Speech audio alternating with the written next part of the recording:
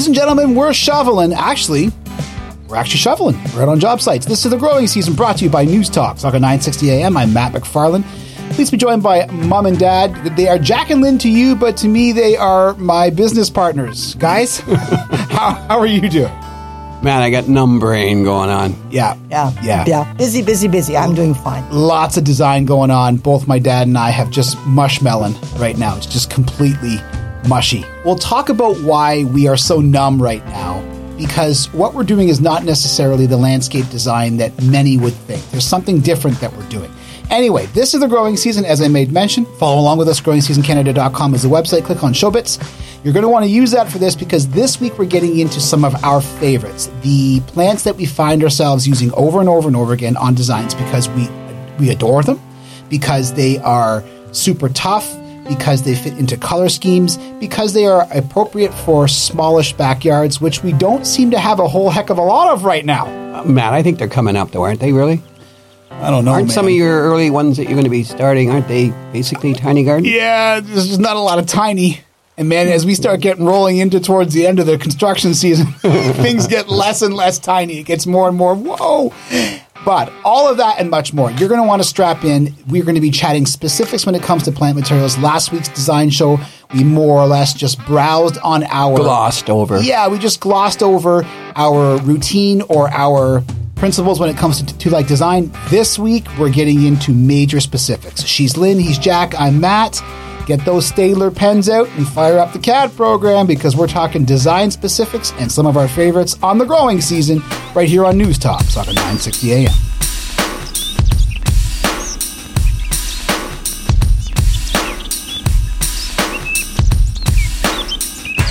And we're back, BACK. This is the growing season on News Talk, talking 960 AM. Follow along with us. GrowingSeasonCanada.com is the website. Click on Showbits. It's the visual accompaniment to the show. But before we get into landscape design and such, I want to talk about something that is important to us, and we tend to try to stay middle of the road with this, with most things when it comes to anything airing into politics and such. But in this particular case, this is something that I'm super passionate about. Mom, Dad, you guys were privileged enough to get your first vaccination. Yeah. This past week, yes? Yeah, we spent Saturday night, date night, getting jabbed. That's... by a needle. Not too different than other so date nights. So many different ways you could go with that, right? I'm sorry, I shouldn't have said that, but... So you guys got the Moderna. Yes. Okay, and so the reason why we're chatting about this on a gardening show, on a horticultural radio show / podcast, is because this has got nothing to do with that. This has to do with the importance of Mom and Dad being vaccinated to themselves, to our family, to my kids, to anybody that's associating with you guys now, because you have taken one step close, or you have gone one step closer to helping us achieve this herd immunity, right? Yeah. We have to have, 75 to 80% vaccinated? Mm-hmm. Okay, so first things first is, how did it go? Was it organized? What's the deal? So, you know what, Matt? Mom and I had basically the same time for our appointments. We went at 7:15 for you, right, Lynn? Yeah. And because we're double booked? We're kind of. Here, come sit on our lap. We'll just go tick. It didn't quite. I was around 7:30. Okay. And so basically, Matt, Mom and I were going at the same time, but not necessarily at the same appointment time. Okay. Okay. But it was really strange, Matt. On the way over, Mom and I were discussing about possible injection sites on her body. Okay. And so I said to your mom, I said it was ABC injection sites. And she said, what's that? And I said, arm or butt cheek. And now hold on a second. It could have been arm, butt cheek, and then the C could have been... No. You know what I'm saying? No. Okay, all right. No. But Matt, it's true. You know, you think about it, over the years I've been in the hospital a lot, and I've always been getting injections, and they're not always in the arm. They're generally, most of the time for anything serious, they're always in the butt. Why do they put it in the butt? It's a muscle. And I've only had two ever, It's really not your butt. It's like the upper part, Yeah. But anyways, Matt, Mom said because of the privacy issue, she didn't think that the butt cheek was probably the best way to go. Yeah. And so... They need bigger screens. Yeah, that's what she told me. Hold on a second. But isn't it like, you just out in the middle of the open? like when you're getting this done. Yeah. How's this work? You're sitting. So what you're A proposing, leaning bench. What you're proposing No. is somebody just drops their pants and No. their butts. They're not showing off both hemisphere matter or any of the dangly or non-dangly yeah, all right. bits. Okay. No. No, but Matt, it's something that we were giggling and talking about on the way over, and I even was though it's a kinda very nervous. serious thing, I'm not denying the fact, Matt. And I told Mom that they could probably use something like Post-it notes, and they would For what? for putting on your butt cheek so people couldn't see your So butt. wait a minute. So hold on. You're proposing that you drop your pants and then the cover They're of not your butt. dropping They would just put their a series of pants. Post-it notes on your butt to cover But they come in blue and pink. I mean, Yeah. they're perfect, Male and right? female. I mean, I know that when I went home, Matt, I had to take them off my butt. No, I actually didn't. I didn't actually use them. But no, Matt, seriously speaking, it all went totally fine. I ended up, I know that it took me probably about 15, 20 minutes before I got the actual shot in my arm and not my butt. Okay. And then I have to wait around, and they put this little yellow dot on your hand to tell you that you're waiting your 15 minutes Yeah, you before have to you wait. finally Now, can go home. I know that like when we go in and get our flu shot, they make you do the 15-minute it's wait. And exactly it's like, the same. whatever. With this one, give me my 15 minutes. Yeah, they're very, very cautious. Actually, this is a shout out to the Region of Peel Health. This clinic that was in Caledon East, or is in Caledon East, it's still operating. Operates from 8 in the morning to 8 at night, except for Fridays and Sundays. It was very well organized. We were processed very efficiently, but yes, you are thoroughly screened. Like you're asked numerous questions. Never had to show my health cards so much. And they're very cautious. Like after you get your shot, and by the way, it was painless. You have to go and sit in an area for 15 minutes, six feet apart or more. And they walk around and they ask you how you're feeling. You guys are fully masked through all this. Oh, yeah. All this, yes. Sure. So it was a very positive experience. If you can say getting a needle is a positive experiment, all that. I'm very grateful. Jack is very grateful. When I woke up, now, side effects? Yes. Because I was just going to ask. This is the thing that everybody wants to know about. Okay. There was no pain to the needle. Except for that horn that's growing out the side of your head, Mom. Other than that, you're fine. I will be honest, Jack and I were very sleepy later Saturday evening. Like, Yeah. I couldn't keep my eyes open. So my sister, your daughter, Erin, said the same thing, that when she got her first dose, it Yeah. just knocked her flat. Yeah. Like, I couldn't stay awake past midnight. And neither could I Jack. also, without the vaccine, I also Yeah, cannot well, when you stay get awake the past vaccine, midnight. Matthew, you're going to be really sleepy. Right. I woke up Sunday morning, checked to make sure I hadn't grown horns or a tail. Yeah. I didn't have an insatiable desire to buy thousands of dollars worth of Microsoft products. I just Bill had a- Gates is like, damn, another one that went... Yeah, it went wrong. There's something about Moderna. They're not making the people buy my stuff. Yeah. My arm was tender. Later in the day, I had a headache a bit and I felt lethargic, but that also could be because the weather was changing. It was going to be a nasty, rainy day all day Monday. Monday, my arm was still sore, but I felt pretty normal. Okay. And I feel fine now. I'm back to my normal routine. I never really left it. Yeah. Except for the horn. Other than that, Well, you're yeah, fine. I just, I hide the tail in my pants and put a hat on so people my don't see my horn. Dad, how about you? Well, besides the fact that when I got home, Mom stuck me in the butt with a sewing needle just to make me feel like I actually experienced both sides of the, Both of the sides, yeah. spectrum. You're completely protected I'm with good. the sewing needle in your butt. Yes. But Matt, actually, for myself too, I was very tired, and I actually have not. Normally for me it's a 3 o'clock in the morning kind of thing, and Yeah. I couldn't stay awake past midnight for that. For me, that's amazing. And then on top of that, I ended up getting a sore arm out of the deal, Sounds like your arm hurt. and it hurt really bad for the first few days, and that's actually still tender today. But I don't know why. Maybe it's the weather or whatever. Maybe it's a combination of both. But all in all, Matt, I'm 100% happy that I've got it. Yeah. Yeah, I'm grateful that we've got it and that we didn't have to pay for it or anything like that. And I know we have paid for it because our government has purchased these vaccines for us out of taxpayers' money, so I get it. But I've heard stories of other countries, and I am not naming them, where they've purchased vaccines or COVAX has given them vaccines and they are selling them. That's awful. That's awful. This is one where it doesn't matter what healthcare system you have in place. This is one where you should be just, look, for the betterment of the entire planet, everybody should just have this thing supplied. Yeah. Yeah. But that's not the case in some countries. So I know that our country, Canada, we've made mistakes around this. I know that there's been a lot of talk about Ontario making a lot of mistakes around it too.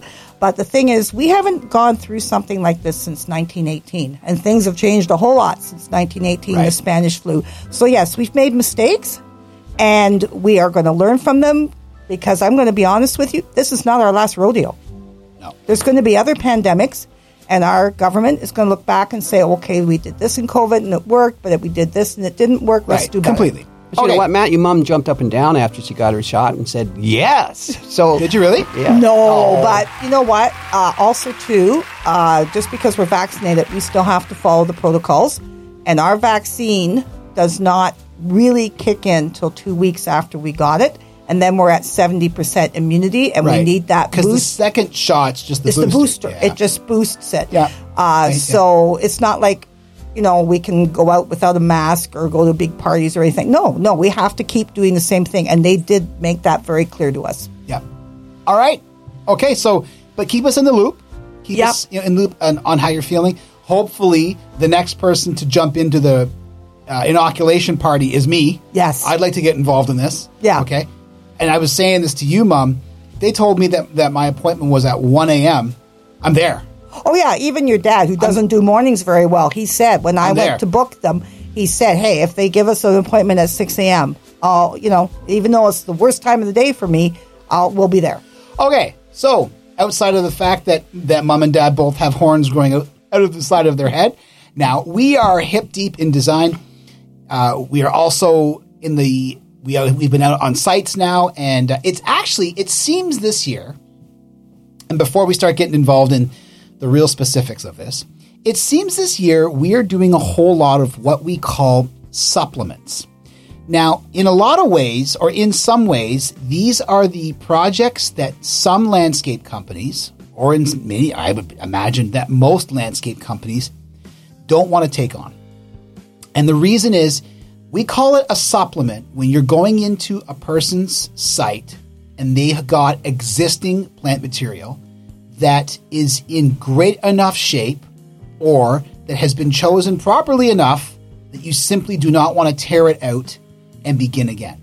Are there cases where we step onto client sites and they have a Mount Batten juniper from 35 years ago, or a skyrocket that's in a completely awful, or some manner of Pfizer or whatever juniper that's just in a horrendous way? I'm even tearing out some yews that are just awful. We have to tear out a burning bush. You must be really I'm gonna videotape that. We have to tear out a burning bush, and a burning bush standards coming out on a different job site. And wait a minute, so what's the Latin word? Euonymus alatus. Whoa! And thank you very much for our Latin alert for that. But so here's the point: is there are some cases where we come in and we have to rip and tear.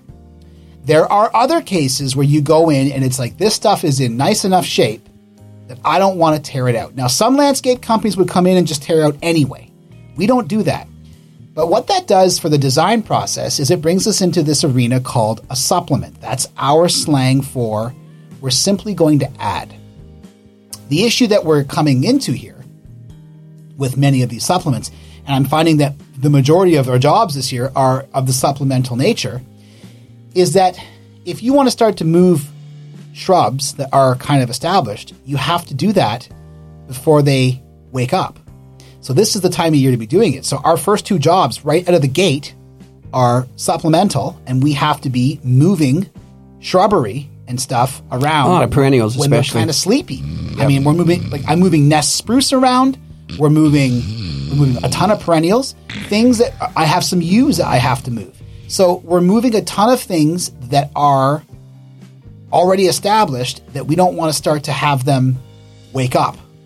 The biggest problem, Matt, is are they going to fit into the scheme of things with your supplement? That's the biggest thing. That's it. So some landscape companies will come in and just completely tear out.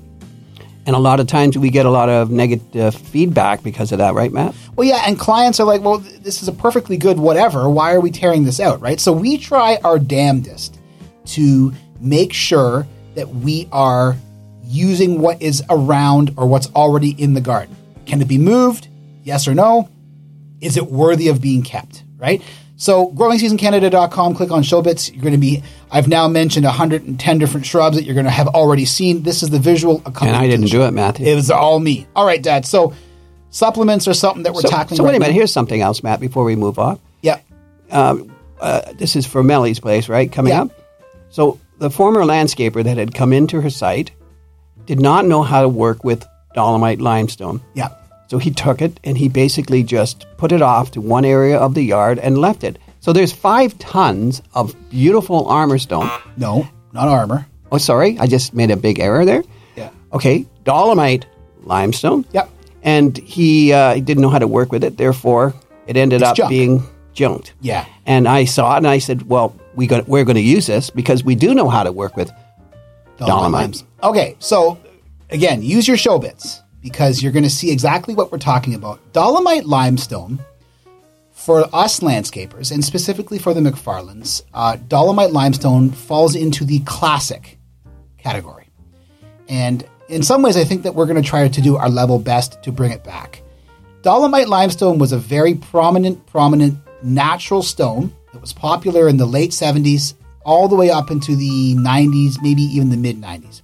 Somewhere in the early millennium, something called armor stone, which you'll see right there, I just said the word, armor stone became more popular. And the dolomite limestone is interesting. It's something that looks like you would find at like the bottom of a lake.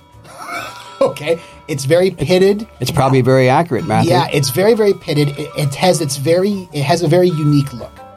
And what we're finding, Moss. and moss Lots of loves moss. this thing because it's the lime, right, as Yes. well.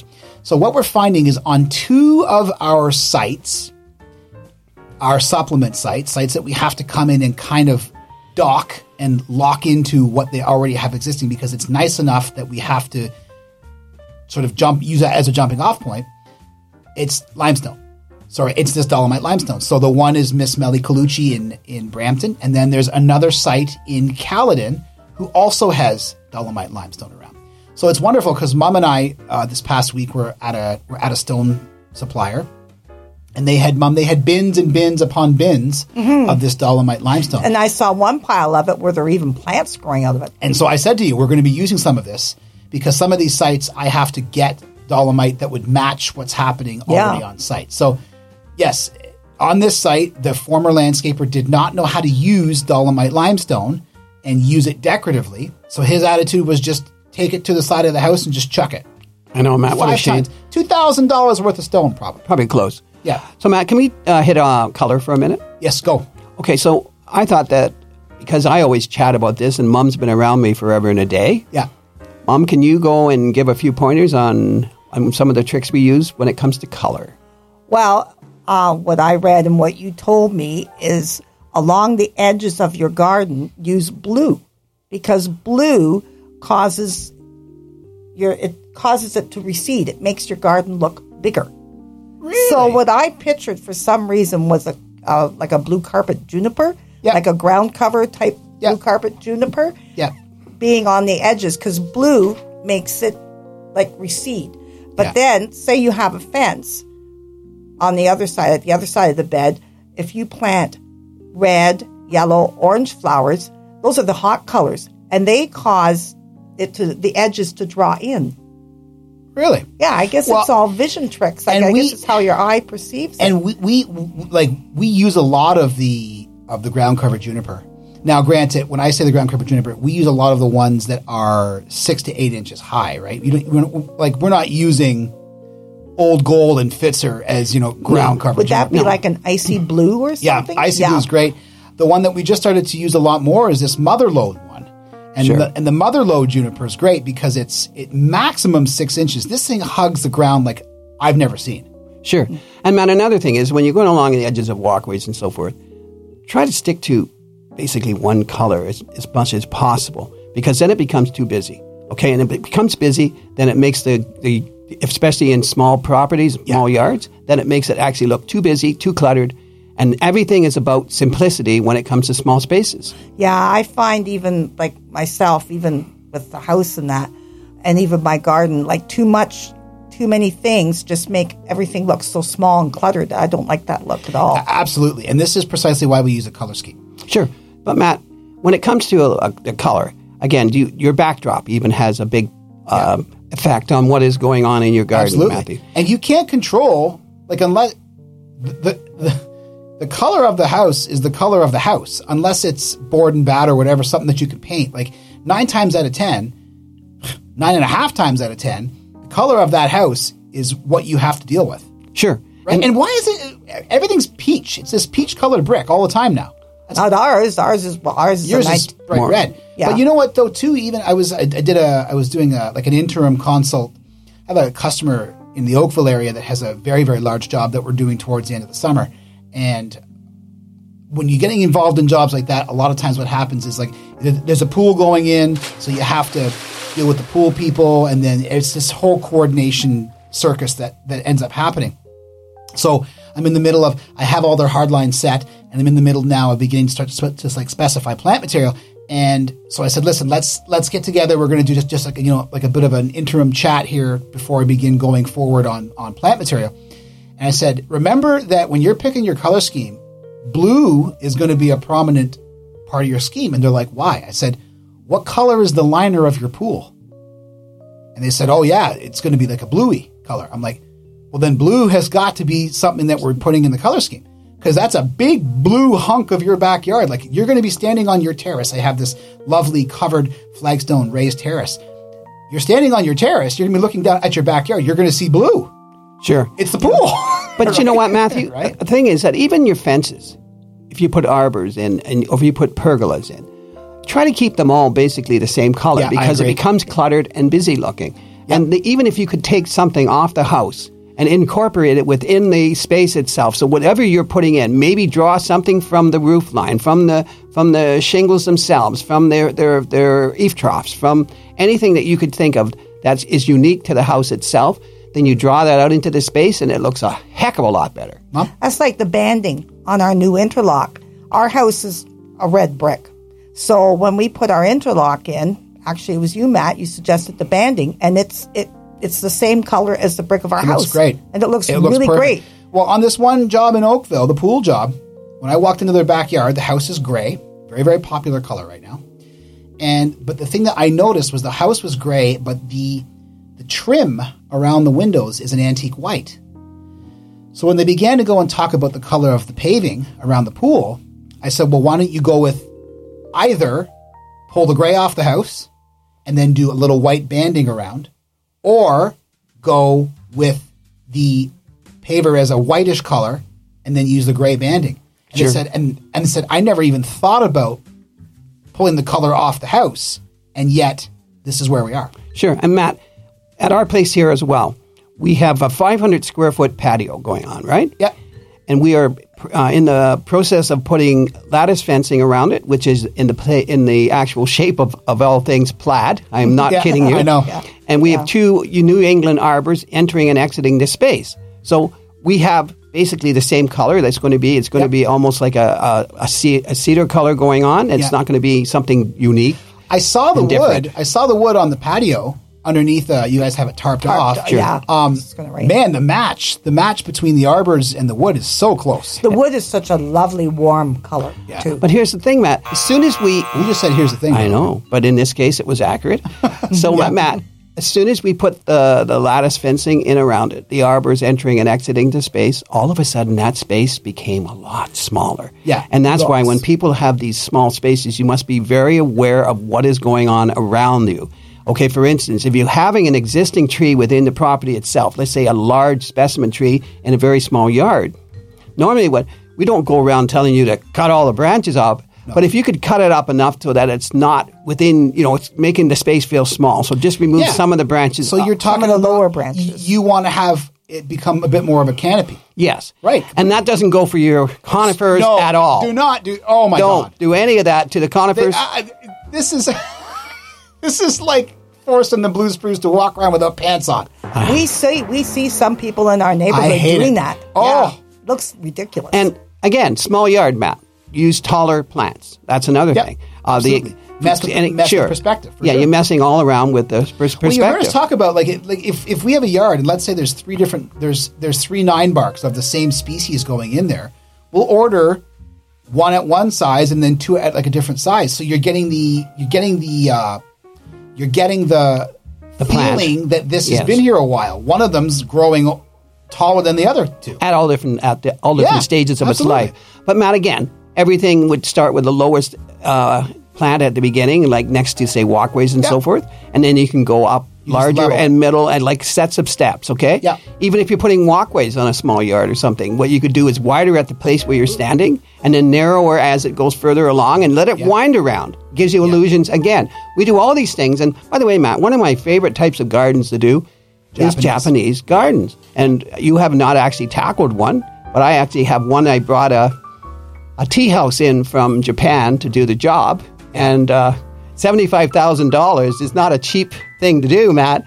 And actually they still love it today, thank heavens, because they're actually mechanics here in town, right, Matt? That's fantastic. For a vehicle. She's Lynn, he's Jack, I'm Matt. On the other side, we are going to get into specifics when it comes to plant materials and the stuff that we adore and you'll find on our jobs. This is the growing season on News Talk, Talk at 960 AM.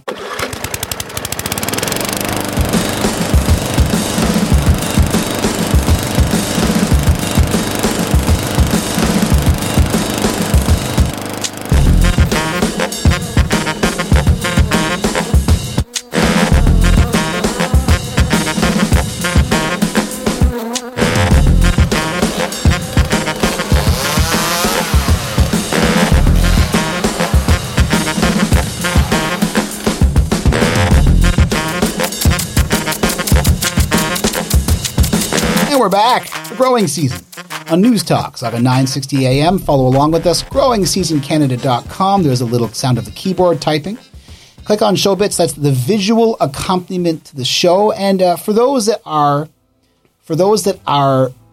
wondering where our landline program has gone on Wednesday nights, we're going to scale it back to once a month, and that might even change. Our landscape design and construction schedule is so busy right now that we sort of have to play favorites and figure where is the best place to spend our time and to place our time. And right now, the Growing Season radio show is the most important and beneficial of the media stuff that we're doing. If things begin to slow down and get a little bit less frenzied coming in the middle of the season, we might go back to the landline maybe twice a month, but there's absolutely no way right now with the season shaping up to be how it is that I can be on the landline every week. Just not possible. Well, Matthew, you are very busy with your landscaping, but also you are supervising your kids' virtual school. Well, now at this point, the entire province of Ontario is involved in that. So I feel that we have to scale back because, this is kind of an emergency situation. Trying to run a business, trying to help your kids with their online schooling is something has to give. Yeah, agreed. So, Matt, before we move off onto specific plants, Kim, we just mentioned something that's up and coming and big these days. What's mirrors. Up? Yeah, mirrors in your garden. I'd never seen this till I walked across the street and visited my neighbor in her garden, and she had a mirror on her fence, and it made her garden look bigger, and it's a really cool idea, but don't take a mirror that you've got in your house and use it in your garden for many reasons. One, the weather will tarnish it, make it look pretty bad. Stain. Well, it'll stain it, yeah. The other thing is a mirror that you have inside your house, your household mirrors shatter easily. That's dangerous in a garden, so don't use it. What they suggest you use is an actual garden mirror, and the best ones are acrylic. Now, they're expensive. Okay, but wait a minute. Here's my question here. So, like when you're bringing a mirror into the situation here, are we getting into reflecting light and burning plants off here? No, actually, it makes your garden, if you're working with, you have a really limited small space, garden, especially. it makes it look bigger. Like our neighbor did that, and it made her garden look bigger. It's actually kind of clever. Now, it's an expensive option. Expensive, clever. Yeah. We actually looked at the prices. You can get garden mirrors at Canadian Tire and Home Depot and Amazon, but they start at $300. These are for the acrylic ones, the ones that don't shatter. 10 times stronger than, say, your normal glass, Matthew, and they're not nearly as dangerous because they don't shatter. See, for me, though, man, I don't know. It feels like the 1970s to me. Oh, no. Yeah, mirror tile. I just can't. You're missing the point, Matthew. I can't get beyond that. I'd have to see it. Yeah. Do you know what I'm saying? Like, to me, it feels like the 1970s. Just the thought of it. Yeah. Not Matthew. They come in every shape and size. They even come in ones that, okay, so if you look in the mirror, they will actually look like there's an arbor or a gate open or all these cool effects so that let's say you have a super small yard. So let's just say that it's really funny because she says from time to time she'll go over to go to shut the gate because there's an image within the mirror itself that has a gate that's slightly the gate doesn't ajar. exist, right. And I know it doesn't exist, but Matt, it's strictly to make a yard look bigger, okay? And the idea is, Matt, it comes in every shape, size, even very ornamental mirrors as well. So you could have something that looks almost like the windows you see in a church, okay? So if you have the right yard, you want something ornate and something that is very old-fashioned, in my opinion, and I don't think the 70s at all, Matt. They weren't around in the 70s, especially I'm the acrylics. talking about mirror tile. Oh, yeah, mirror Not tile. mirror tile. Well, this is nothing like this. I know, but that's what I'm saying. To me, that's the image that I can't get out of my Do you mind. remember the mirror tile in our place? Absolutely. It's the same as glass block. Yes. Like it's very 80s, right? It just something. Yeah. Nothing screams 80s more than glass block, Yeah. right? So, Matty, if you had to pick a tree that you were going to use that was one of your favorites that you would like to use on a people's yard, what would it be? And explain. That's hard. That's hard. Okay, so it would depend on what's the size of the property. Okay, let's say small. Okay, is it going to be deciduous or evergreen? Evergreen. Wow. Okay, so baby blue eyes is the one that comes to mind for me. Why? I also like, there's something called a Puli weeping larch, but let's go with the baby blue eyes. Baby blue eyes is one that I like. The only problem that I find with it is that we, for this year, for some reason, have a lot of partial shade yards. Okay, so But Puli would take that. Puli would take that, but the baby blue eyes is a version of the blue spruce that it gets maximum like 13 feet tall by about 5 feet wide, maybe 8 feet wide. But it's a miniature spruce. And I like it because I love the look of a blue spruce on a property. I have a very hard time disassociating what comes later for the blue spruce when I look at a blue spruce. So wait a minute.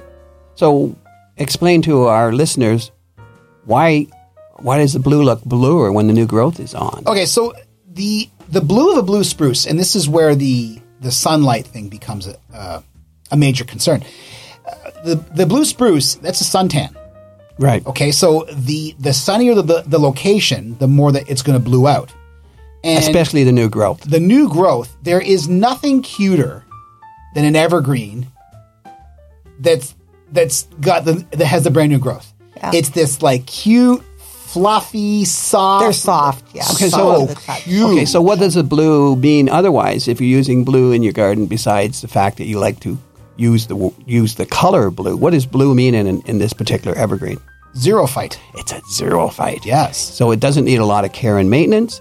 I don't know if it's as susceptible to cytospora canker or picea canker. I don't think it's been around long enough for you to know that. And I'm also of the opinion that part of the reason why these spruce are susceptible to cytospora and all that stuff is because they're planted in the wrong location. So they're already stressed. Sure. Right now, It's how they've been planted as well. Right, yeah, completely. If you're getting into partial shade stuff, there is one called the Yukon Blue, which is a very similar size to your baby blue eyes, but it will also take partial shade. Now, there's a trade-off. It doesn't get nearly as blue as your baby blue eyes Sure. because it takes partial shade. But again, Matt, this thing is super hardy. It's zone 3 to 7-ish. Yep.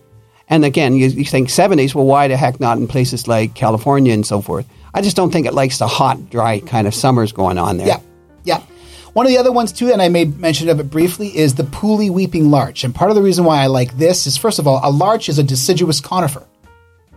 Right? Yeah. I know. Yeah. And so what's your Yeah. point, though? So it basically, this thing sheds its needles Yeah. at the end of every growing They go season. yellow and it fall sheds off. its needles and then falls off. Yeah, do you want a funny story, Matt? I think you've told this already. Anyways, I had one of the owners of a nursery that was just north of us. Yeah. Brought me a branch one spring, saying that one of the customers was wondering why their evergreen tree, their conifer, had shed all its needles. Was there something wrong with it? And I looked at it and I said, well, it's a larch.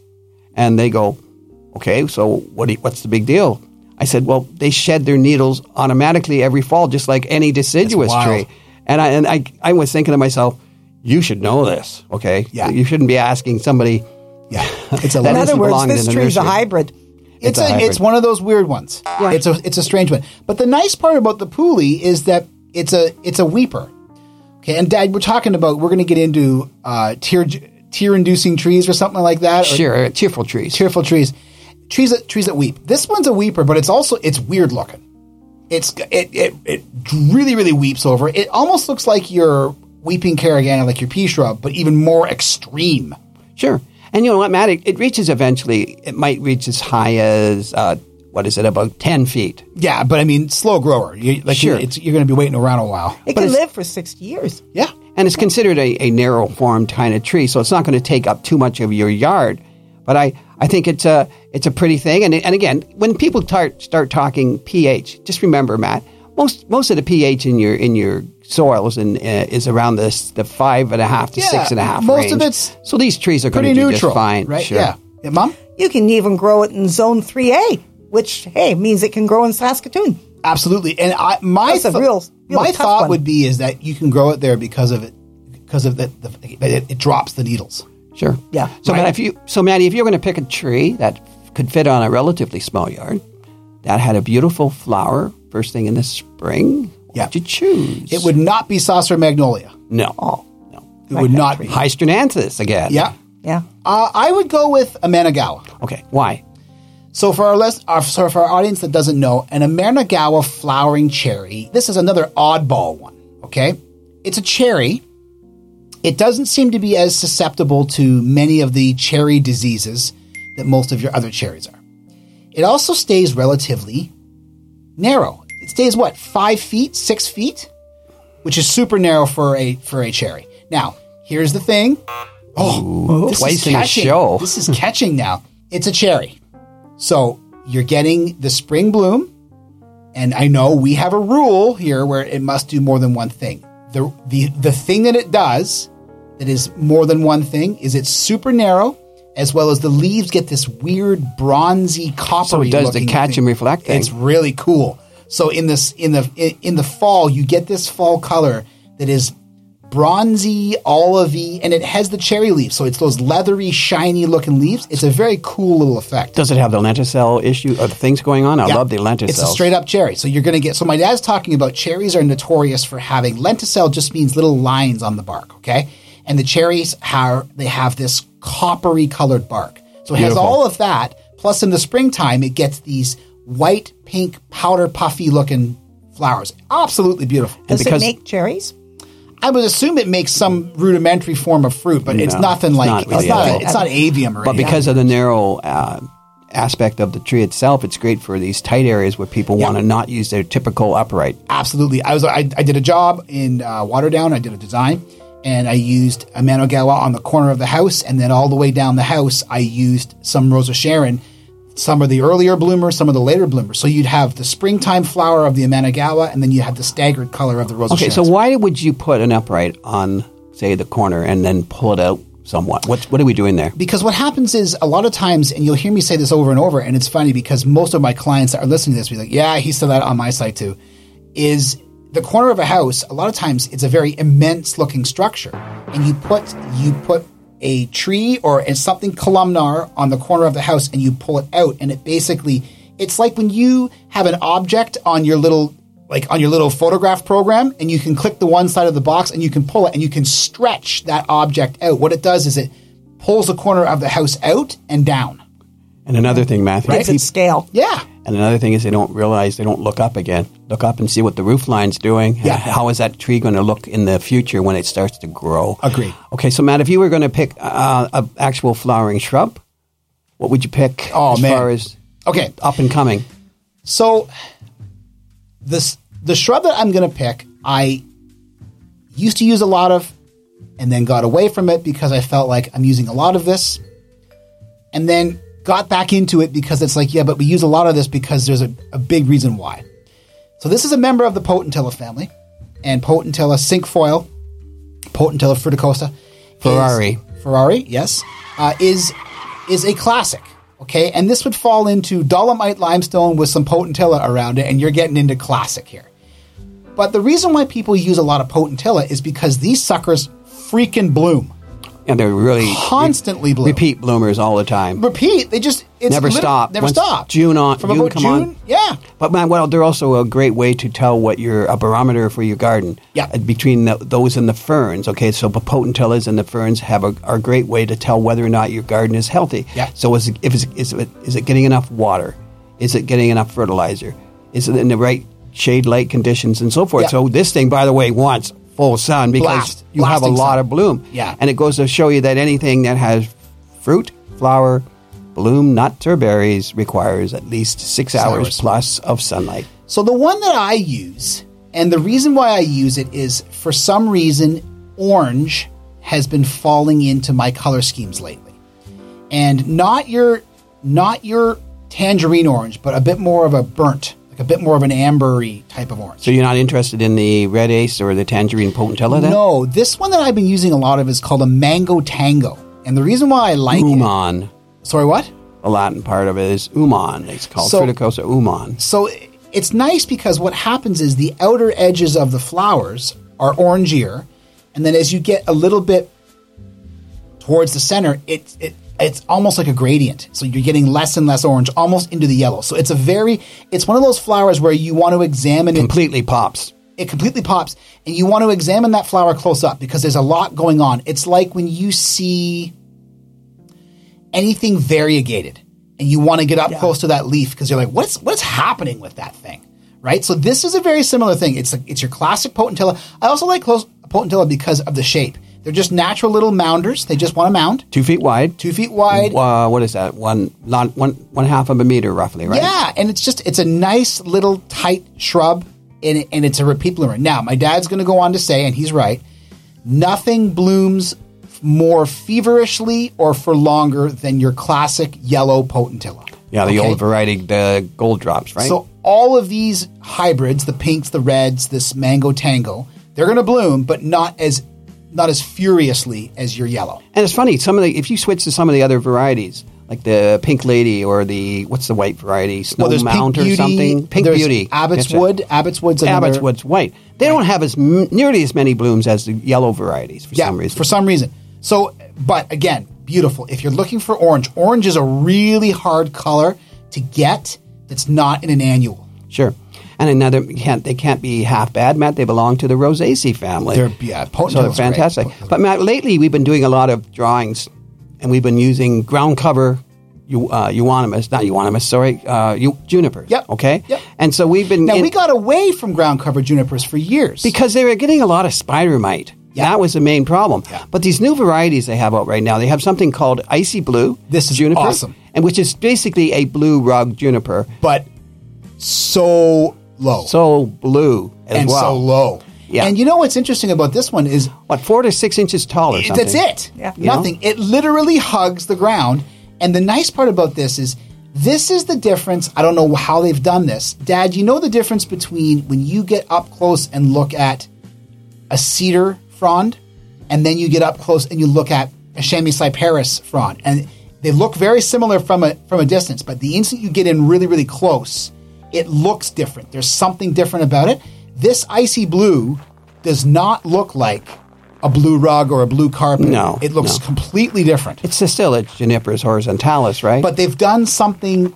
It has a fern, almost a fern-like effect on the. So it's on very the, soft looking. yeah, and the awls on it or whatever Awls, the scales and the awls, yeah. scales Yep. are different looking than your other ground cover junipers. And even when the new growth comes on, the change doesn't really change.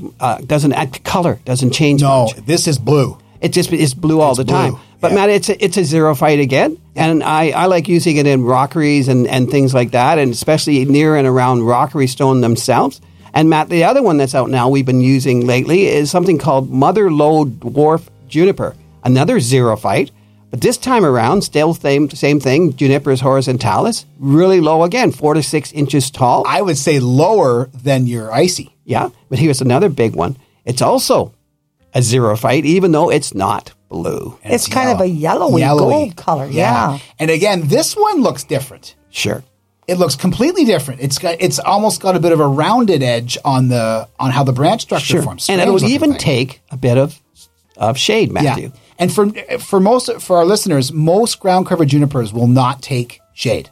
Okay, if you're wanting to get into shade, ground cover, evergreenish stuff, you're probably getting into some of your cotoneaster. Okay, but this mother lode will take partial shade. Sure. And again, Matthew, it'll basically take any soil type. Doesn't care about the pH. So both these two that I have just mentioned, these ground cover junipers, are fantastic. Mom, if you had to pick something in a perennial line that you would say was one of your favorites, what would it be? Oh, you know what I'm partial to. I thought it was me. Well, definitely. And you're perennial. You've been here a while. I'm a perennial. I love daisies. They go back to my childhood. I remember being on for walks with my parents and picking daisies. And they're survivors. I can remember picking them between the ties on a railroad track. But this one is called... Wait a minute. What is Kelly called? Road daisies or something? Road daisies. Yeah. Road daisies. There's just something about a daisy. This is the Silver Princess Shasta daisy. And it's very refined. Wait a minute. What's its Latin name, Lenny? Oh, Leucanthemum superbum. Yes. Can't go wrong there. Anything with bumming. And again, too, you would have seen it at the vaccination. Oh, yeah, they had lots of super little bums. They had lots of little cases of those lying around. Yeah. No, and it's a herbaceous perennial. It's got very fine foliage. Are they native here, Lynn? No, they're not. I thought they were because they're such survivors. Daisies originally came from Europe and Japan, but they were brought to North America in the early 1900s. They first, I guess, started growing in Northern California near Mount Shasta. So this is where the name Shasta comes from. The fellow that brought them over from Europe was a fellow named Luther Berkeley or something, Burbank, I think it is. But now they're all over the place. I mean, I'm surprised that they're not hardy as anything, Matthew. But there's only got one problem. It's the stupid knot-root nematodes that go around and chomp the roots on them. Yeah, because we had a Shasta in our garden. And, of course, I love Shasta daisies. But, it disappeared. It must have been that nematode. The issue with these things, too, is that the bloom time's not crazy long on them. No. If you cut them back after they bloom the first time, if you cut them back, they will bloom again, but they need full sun. So I hadn't used a Shasta on a design in I can't even tell you when. And on this one design in Waterdown, she wanted it super, super, super feminine. I used two different varieties. I used the Silver Princess, which is the one that you're talking about here. Yeah. I also used Alaska Shasta, which is the taller variety, yeah, right? it's Which a is big like a one. 32 Yeah. inch. Yeah. Right? Sure. This one only gets 15 inches high as far as the flower height. Sure. And Yes, a little petite little thing. And another thing, Matt, they're tolerant to basically any pH. Yeah. They don't care about urban pollution whatsoever. They even take a bit of salt. And I think, Matt, on the whole, I think we should be using them way more in our alpine gardens. I got to tell you, and again, it's just the Shasta fell out of my usual bag of tricks. And after having done this now, I'm like, there's nothing in the garden texture-wise that looks like this. Sure. There's zones 3 to 7 too. They're just wicked they're durable, survivors. tough, Yeah. wickedly hard. So, Matt, what's our time like? Do you have time to We got about 2 minutes. Can you maybe talk to our listeners and tell them a little bit about this variety that you've been using for hosta called Touch of Class? Oh, boy. Oh, my God. I want one. I love it, Matthew. Oh, my God. Okay. So Touch of Class hosta is if you have had a design done by me in the last 18 months, you have a Touch of Class hosta in there, obviously providing that and I'm getting it, passing it on to your pops all the time. Holy. Okay. So we love hostas. My whole concern when it comes to hostas is just that they've been sort of done to death. Okay. Not with the new varieties, Matthew. Not the new varieties. So this thing here, the Touch of Class hosta is an absolutely, in my opinion, this is the climax as far as hosta. It's got a powdery blue edge on it, and it has this lime green stripe down the middle of it. It's almost yellowish, actually. It's a very, very weird contrast. And for me, my number one favorite color in a flower bed is blue. I absolutely love the powder blue color. It would look gorgeous up against the red brick of our house. And the nice part is they have a thick leaf on these Touch of Class hostas. There's only one thing. Don't let them dry out, Matt. They really look like hell. No. but they're reported to be somewhat slug-proof because their leaves are so thick. Did they tell the slugs that? No, the slugs are like, oh my goodness, look at that classy meal over there. I prefer a pulmonaria today. Yeah. But so we use them a lot, again, providing that the conditions are right. Hostas do prefer, this one in particular does prefer to have a shadier location. Yeah. The nice part here with those is it's reported, this thing can take up to what, minus 40 degrees Fahrenheit. What, 3 through 9 zone, right, Matt? Yeah. Like we're talking, this is a tough customer and the prettiest hosta out there. And anyways, Melly, I don't know if you knew this, but it's going to be definitely on your design. You have probably more than one. They're very pretty because I've looked at pictures of them and they would look gorgeous at our house. But too. Matt, what I love about them too is they're tolerant to most of our urban pollutions. Yeah. They actually, as long as they get a bit of shade, fair bit of shade. Yeah. And personally speaking, I don't like to cut the flowers off because they're great for the bees, so don't do that. Yeah. But all in all, Matt, with all the varieties that are out there today, I think that you're sadly mistaken not to at least give them a try. Oh, I love it. And that is a great place to press pause. So in the break here, it's full-on hosta porn that's happening here. Yeah. My dad's passing around pictures of hostas here. We're gushing over Touch of Class. And I was saying, the Empress Wu is like, it's got to be, I think it's 5x5 or 6x6. It is like, it's the butterfly bush equivalent of a perennial. And then I have a fire and ice out front here. Oh. And this thing only grows about a foot high and about 8 inches wide. It never grows anymore. And I've actually tried to split this thing, Matthew. It just does not like it. Really? I've tried everything and I just cannot split it. The other one that we didn't talk about in the perennial section of this was the heuchera. We use a lot of heuchera. Yeah. I love heuchera. What's the lime green one called? Key lime. Key lime. I think that one's really If you put key lime alongside either Fire Alarm or Georgia Plum, or have you seen... what's the one? Creme brulee. Have you seen the creme brulee? No. Would that be kind I even like the scroll, Matthew. I know you don't like it that much. We had a scroll, but it died. But it was a pretty little heuchera. And the scroll's cool because it's the dark leaf, a dark purple leaf, and then it has silver venation. Yes. Oh, I love it. Yeah. Really, really cool. Silver shading. Yeah. This and the show continues. GrowingSeasonCanada.com is the website. Click on Show Bits. That's the visual accompaniment to the show. As well as click on Contact. He's now turning the iPad around again and showing me the hosta porn. Okay, it's unbelievable. You can click on Contact on the website. Please feel free. I have put a 6 to 8 week cap on accepting new clients for designs and for installs. I am literally that busy. It's crazy, and we're now booking into fall of 2021 as well as into spring of 2022. Guys, we're going to end the show how we always do. Guys, what do you call something that's brown and runs around your garden? I won't say what went through my mind. Yeah, me too. A fence. A fence. Oh. That's good. Mom? Oh, my goodness. Till next time, have a good one, and please be safe. Jack out.